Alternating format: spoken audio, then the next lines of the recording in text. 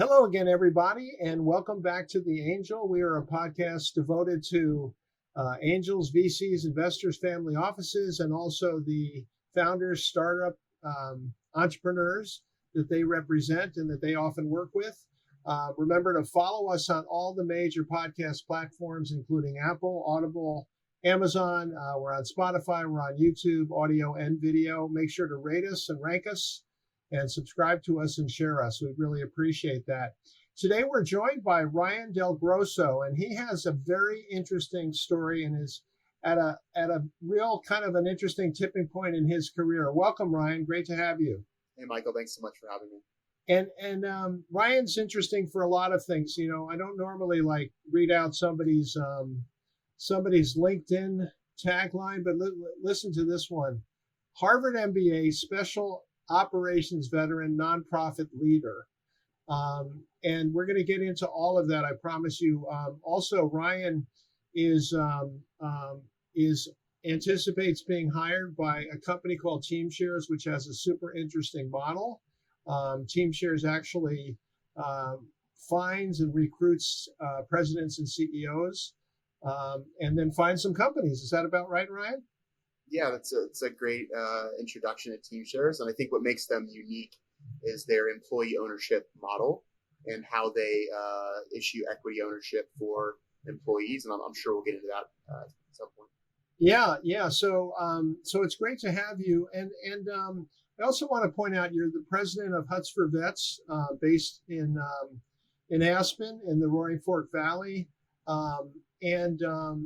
That's a new position for you relatively, and you haven't even started the TeamShares job. So we're kind of talking to you in anticipation of doing a lot of great things. But let me start with your special ops career. I know because it's special ops, you probably can tell us nothing, right? You can't tell us anything about that. That's okay. But what I'm interested in is why would a special ops guy, and how many special ops guys go to Harvard Business School where you just graduated? So I would say like the veteran community represents roughly 8% of the HBS class environment. And probably about 25% of that is comes from the special operations community, whether that's the Marine special operations community, Army, Navy, or Air Force. And you were Air Force, is that right? I was, yeah. And what was the transition like from the military to an extremely competitive business school?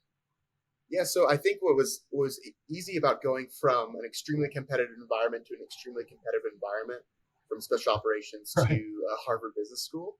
What was easy about it was knowing how to compete and being resilient and staying in the fight. I think what was really difficult was to almost restart your entire understanding of not the world writ large, but like how business functions, how all the different opportunities that existed outside of the government, the DoD, the Department of State, etc.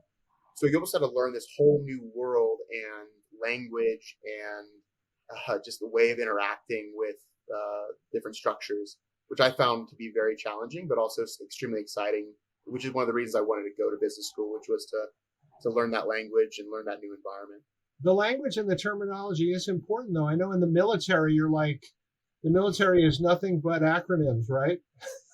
Yeah. And I think it's funny because a lot of finance people will make the joke is the military's acronyms, and then they'll talk about LTV, CAC, EBITDA, or whatever, like it's the joke. I think it's interesting how much of a language and culture difference transfers over. But yeah, new acronyms, different game.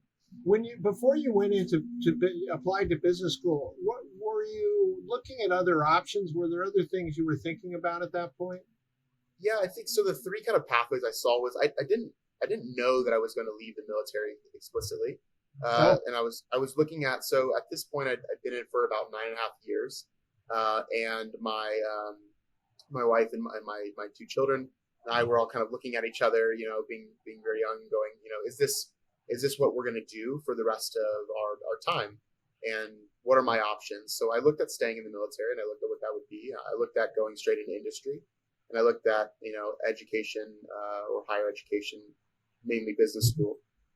And I realized for me that I really wanted to provide stability. I really wanted to provide growth for my kids in a stable community. And I felt like at the time, for me, military service wasn't going to jive with that, especially because my wife Rachel is an extremely successful Air Force officer as well, and I knew that those careers would eventually start to compete, and locations would compete, and I wanted to make sure that I was able to step back and provide her the space too to excel in her career, versus having to potentially follow me to an assignment that was not of her choosing. So. What So is I she started do? looking at, What is her career in the Air Force, right? yeah, so she's a really amazing acquisitions officer. So what she does is she procures and program manages all sorts of different types of program of records for the U.S. government. She also worked a really interesting job at Boeing, where she did a DCMA gig, which is basically she worked in Boeing and helped manage a contract in there and sold I think the first P-8s to the Australians. Really, really cool. So she's done a lot of really interesting stuff, and now she's teaching at the U.S. Air Force Prep School. And so she was a prep school graduate, and then before she went to the Air Force Academy alongside myself, and she really wanted to give back in that space, and she's absolutely crushed that, and she's actually transitioning out of the military as well. So, if you want to talk about another angel podcast, interesting person to interview, Rachel Del Grosso is definitely on the list. Yeah, you sound like an interesting couple, and you met in the Air Force at the academy. You said, and you've been married for how long? Yes, we have an interesting story. So we actually, like all marital couples do, we had our struggles and we decided to separate for a bit. But we have since gone through a lot of growth and there's been a lot of therapy. So we've been together since we were 19. I'm 33 now, so about 14 years, and we are rebuilding our family together, and we're really excited about it. So, you've known each other a long time. Yeah. Yeah, that's great. That's great. And you've now settled in Colorado. Where are you in Colorado? So currently we're in the Springs, just the Colorado Springs area, and we're wrapping up her and concluding her career, and then we're going to be relocating to Denver. Yeah, the Springs Colorado Springs is absolutely gorgeous. One of the prettiest cities in America. I'm asking all these questions. These are not typical questions in this podcast, but what I'm kind of building up to here is what you're doing with Hutz for Vets. So you just graduated. You haven't even started your job at TeamShares. You don't even know what it is, right? You don't even know what company you're. Yeah, I'll be the president / CEO of a small medium business in Denver, and so that's about all the information I have as far as my role. Yeah, about TeamShares. But you're. I happen to know the Hutz for Vets nonprofit quite well. I'm friends with Paul Anderson, who was the founding executive director. It was, and also Fred Venrick, who is one of the board members, a very close friend of mine and a former Marine. And so Hutz for Vets, I'll let you describe what it does. Sure. So Hutz for Vets, first off, I want to say, if not the smile on my face about Paul is if you've ever met Paul, and he is an enigmatic, wonderful human who built this amazing nonprofit called Hutz for Vets, where he has single-handedly figured out a way to connect his two worlds, which is the Roaring Fork Valley and his love of giving back, to the veteran community. So what Hutz for Vets is it takes veterans from all across the nation and it brings them to beautiful Aspen, Colorado, and we use readings, nature, and the 10th Mountain Division Hutz as our setting to have our veterans be able to build new communities and build new fellowships with other veterans as a way to provide psychological and social healing that could be complementary to what they're either currently doing or not doing. So in a nutshell, Hutz for Vets is a way for our veterans that have suffered from post-traumatic stress disorder or some type of post-traumatic stress injury to reconnect with nature and reconnect with themselves. Yeah, the literary angle is no accident. Paul is a terrific writer, journalist, really well known in Colorado, in addition to starting this nonprofit. So what do you think makes this so appealing for some veterans after their service? And what gap does it fill in your mind now? You're just out of the service. You're a good person to ask. What's kind of the hole that it's trying to fill? Do you think? Yeah. So what I think is pretty impressive about the program is it doesn't have a direct. It's not attempting to fulfill a direct mission. Like a lot of the services that are out there for veterans are like, that they currently have access to are take medication from, whatever type of, mental health provider you have, and that fixes, problem B. And, so it's always like this methodology of, like you have problem A, provide solution B. And It's like what's really like pharmacology, right? pharmacology, even other types of psychotherapy, et cetera. Like it's all about providing that thing. And what I think Hutz for Vets attempts to do, which is very, very different, is it attempts to provide space from the world that our veterans are currently living in. And it's not a 1 hour visit or a telehealth visit or something like that. It's I need you to disconnect from everything that is currently holding you down in your life. And I'm going to provide you space, and the organization is going to provide you space with other veterans and these beautiful literary texts that Paul has curated in an amazing setting, and it is going to allow you to have just time, space, and silence in your life to have conversations or not, and process in a new way, versus some of the other, there are many amazing modalities, and the modality that Paul has chosen that we continue today in Hutz for Vets is that it's providing the space to have the silence or the conversation.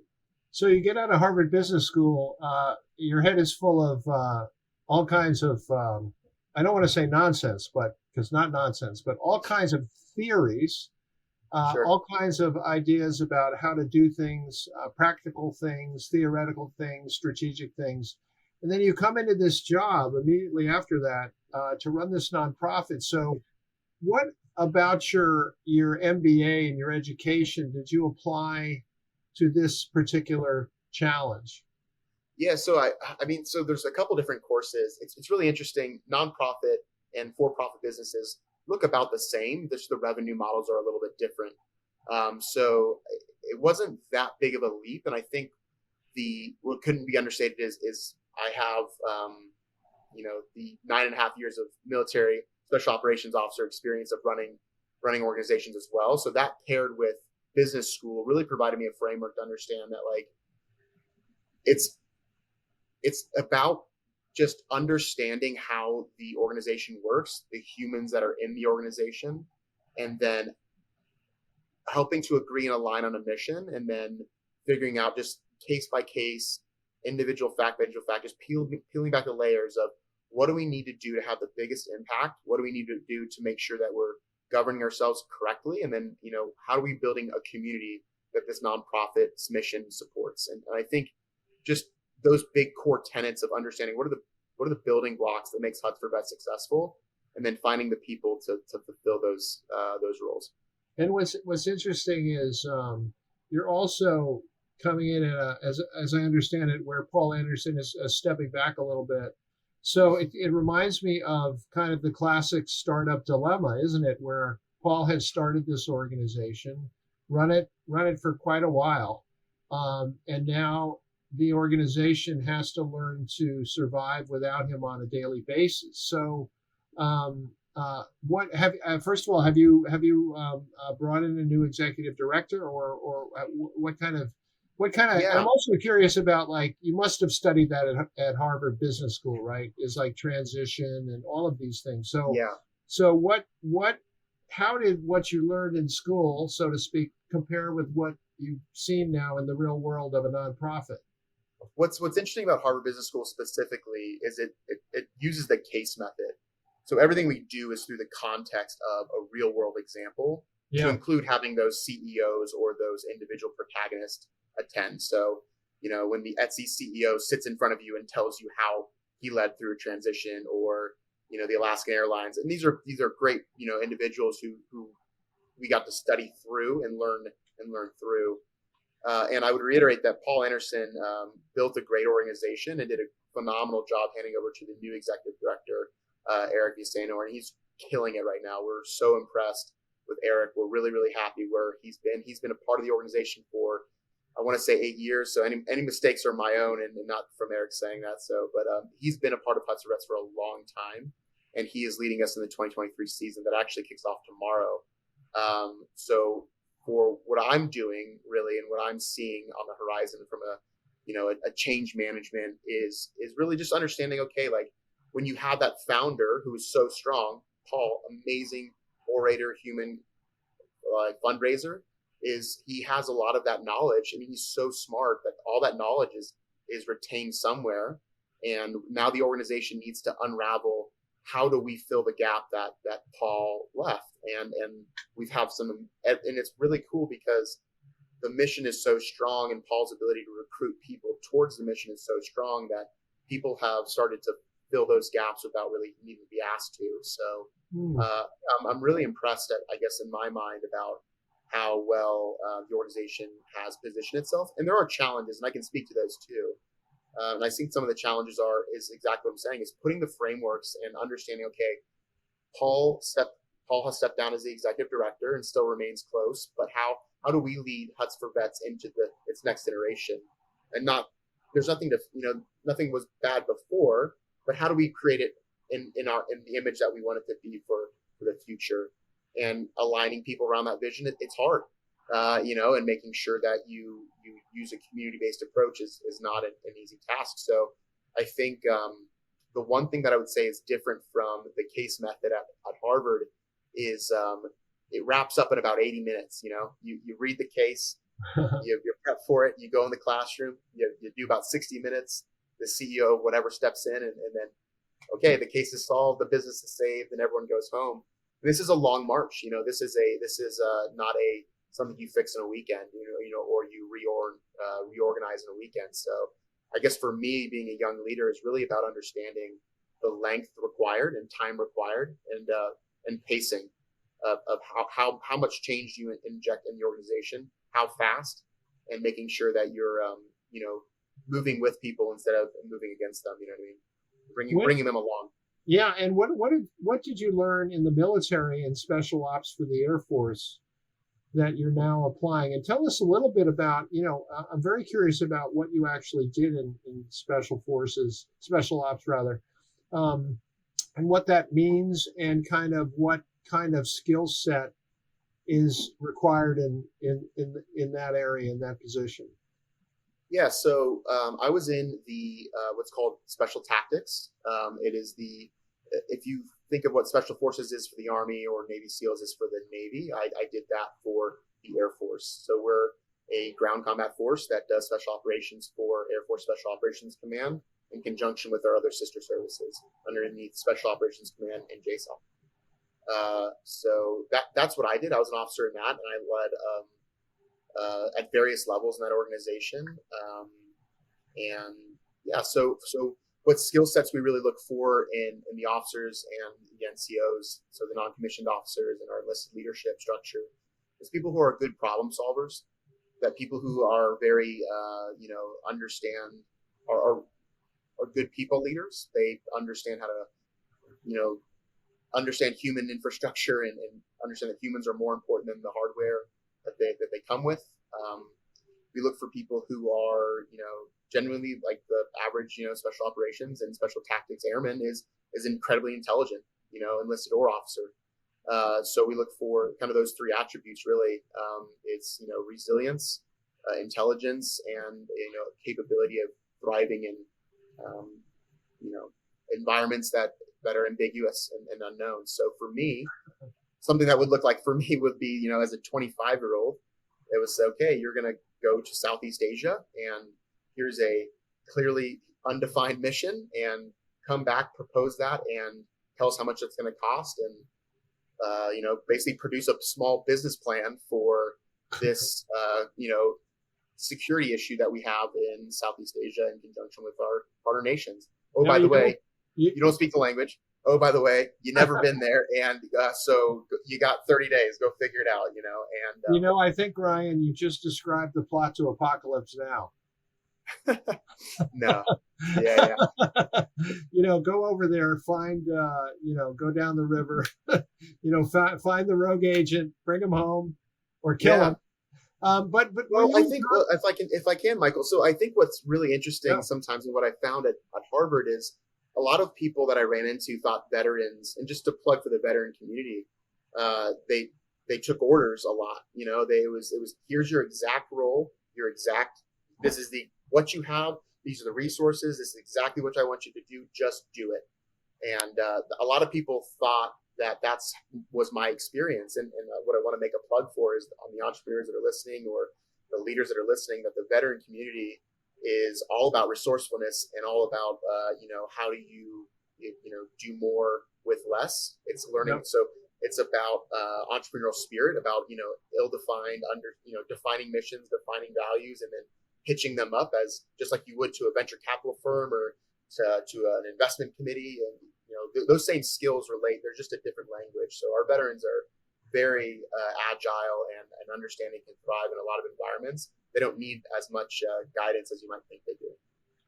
And were you actually in combat at any point? I was in Afghanistan from 2017 to 2018. So for 2 years. No, it was a 6-month rotation. Yeah. So okay, I get the perk of being able to say 17 to 18, but it was really just over the winter there. So what can you tell us about that experience? So I think it taught me a lot about risk management. I'll speak to that side about it. And it taught me a lot of that that people. I don't. This is a weird phrasing, but understanding what you're really. So a lot of people say like, I assume the risk or I take on certain risk, right? Like it's fine, it'll be good, we'll capture upside. I'm assuming the risk. There's a difference between hoping the risk won't happen and really understanding and accepting the risk of an endeavor, whether that's in combat or with investor money or with anything.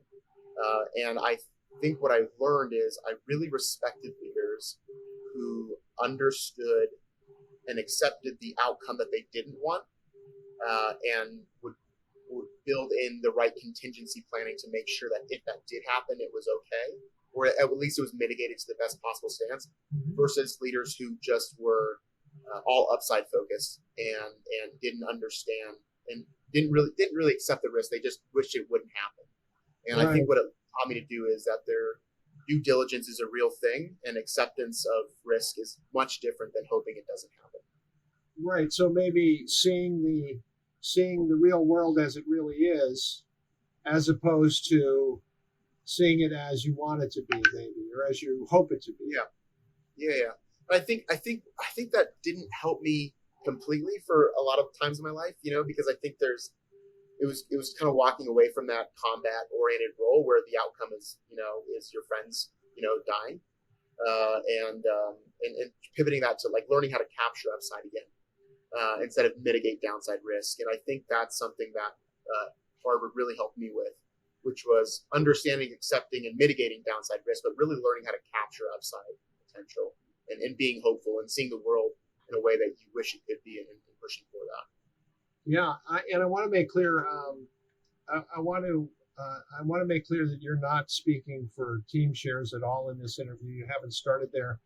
But I do want to talk in general terms about the concept of a company essentially buying small business and creating owners like yourself.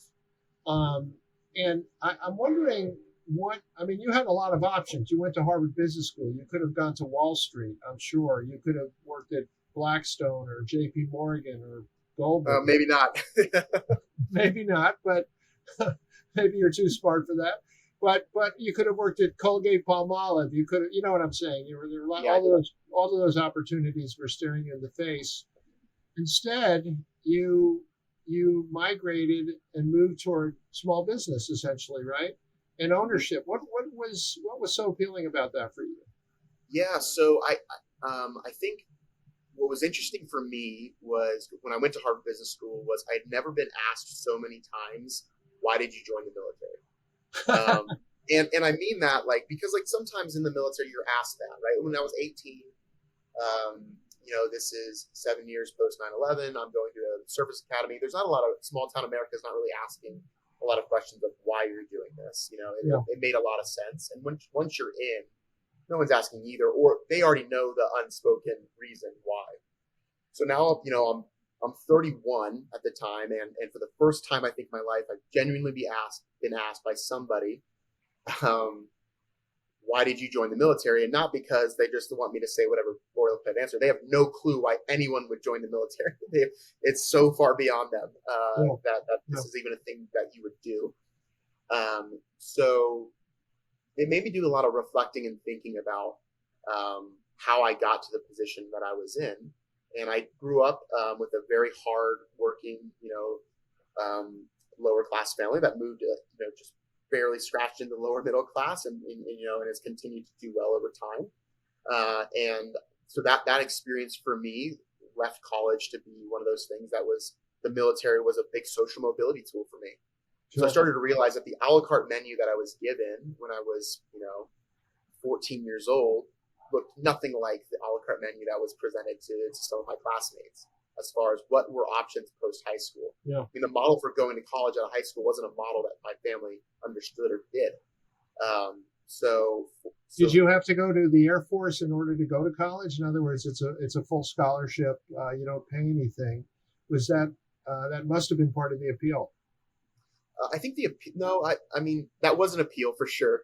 Free college is always an appeal. I had other offers. I mean, the service academies are really, really good institutions that are very difficult to get into. So I had full ride athletic and other scholarships from other institutions. What was your sport? What was your sport? I was a track athlete in cross country. I was So I ran. So you had options and you still went in. I did, yeah. I grew up in Saudi Arabia until I was about 9 years old, and so 1990 to 1999-ish in Riyadh. And my parents were both junior enlisted members in the Air Force. And 9/11 to me felt very close to home, given my previous experience in the Middle East, and the community that I was a part of had a very big draw to people joining the military. So my father kind of shook me in when I wanted to enlist and said, "You've done very well in high school and academia. You're going to college, dude." He's like, "I didn't. You're going." So I was like, "Okay." So I started to picture what that world would be, and the service academy was very appealing to me. So I was in Colorado, which I loved, and then it was also free, and it provided opportunities, and it was like Ivy League stature. I was like, all right, checks all the boxes, let's do it. Yeah, it's funny, and I want to remind everybody you're listening to the Angel podcast with me, Michael Conniff, and Ryan Del Grosso is about to become a president and CEO of a small business thanks to TeamShares. He is now the president of the board at Hutz for Vets. He's a special operations Air Force officer who also has the Harvard Business School pedigree. He just graduated.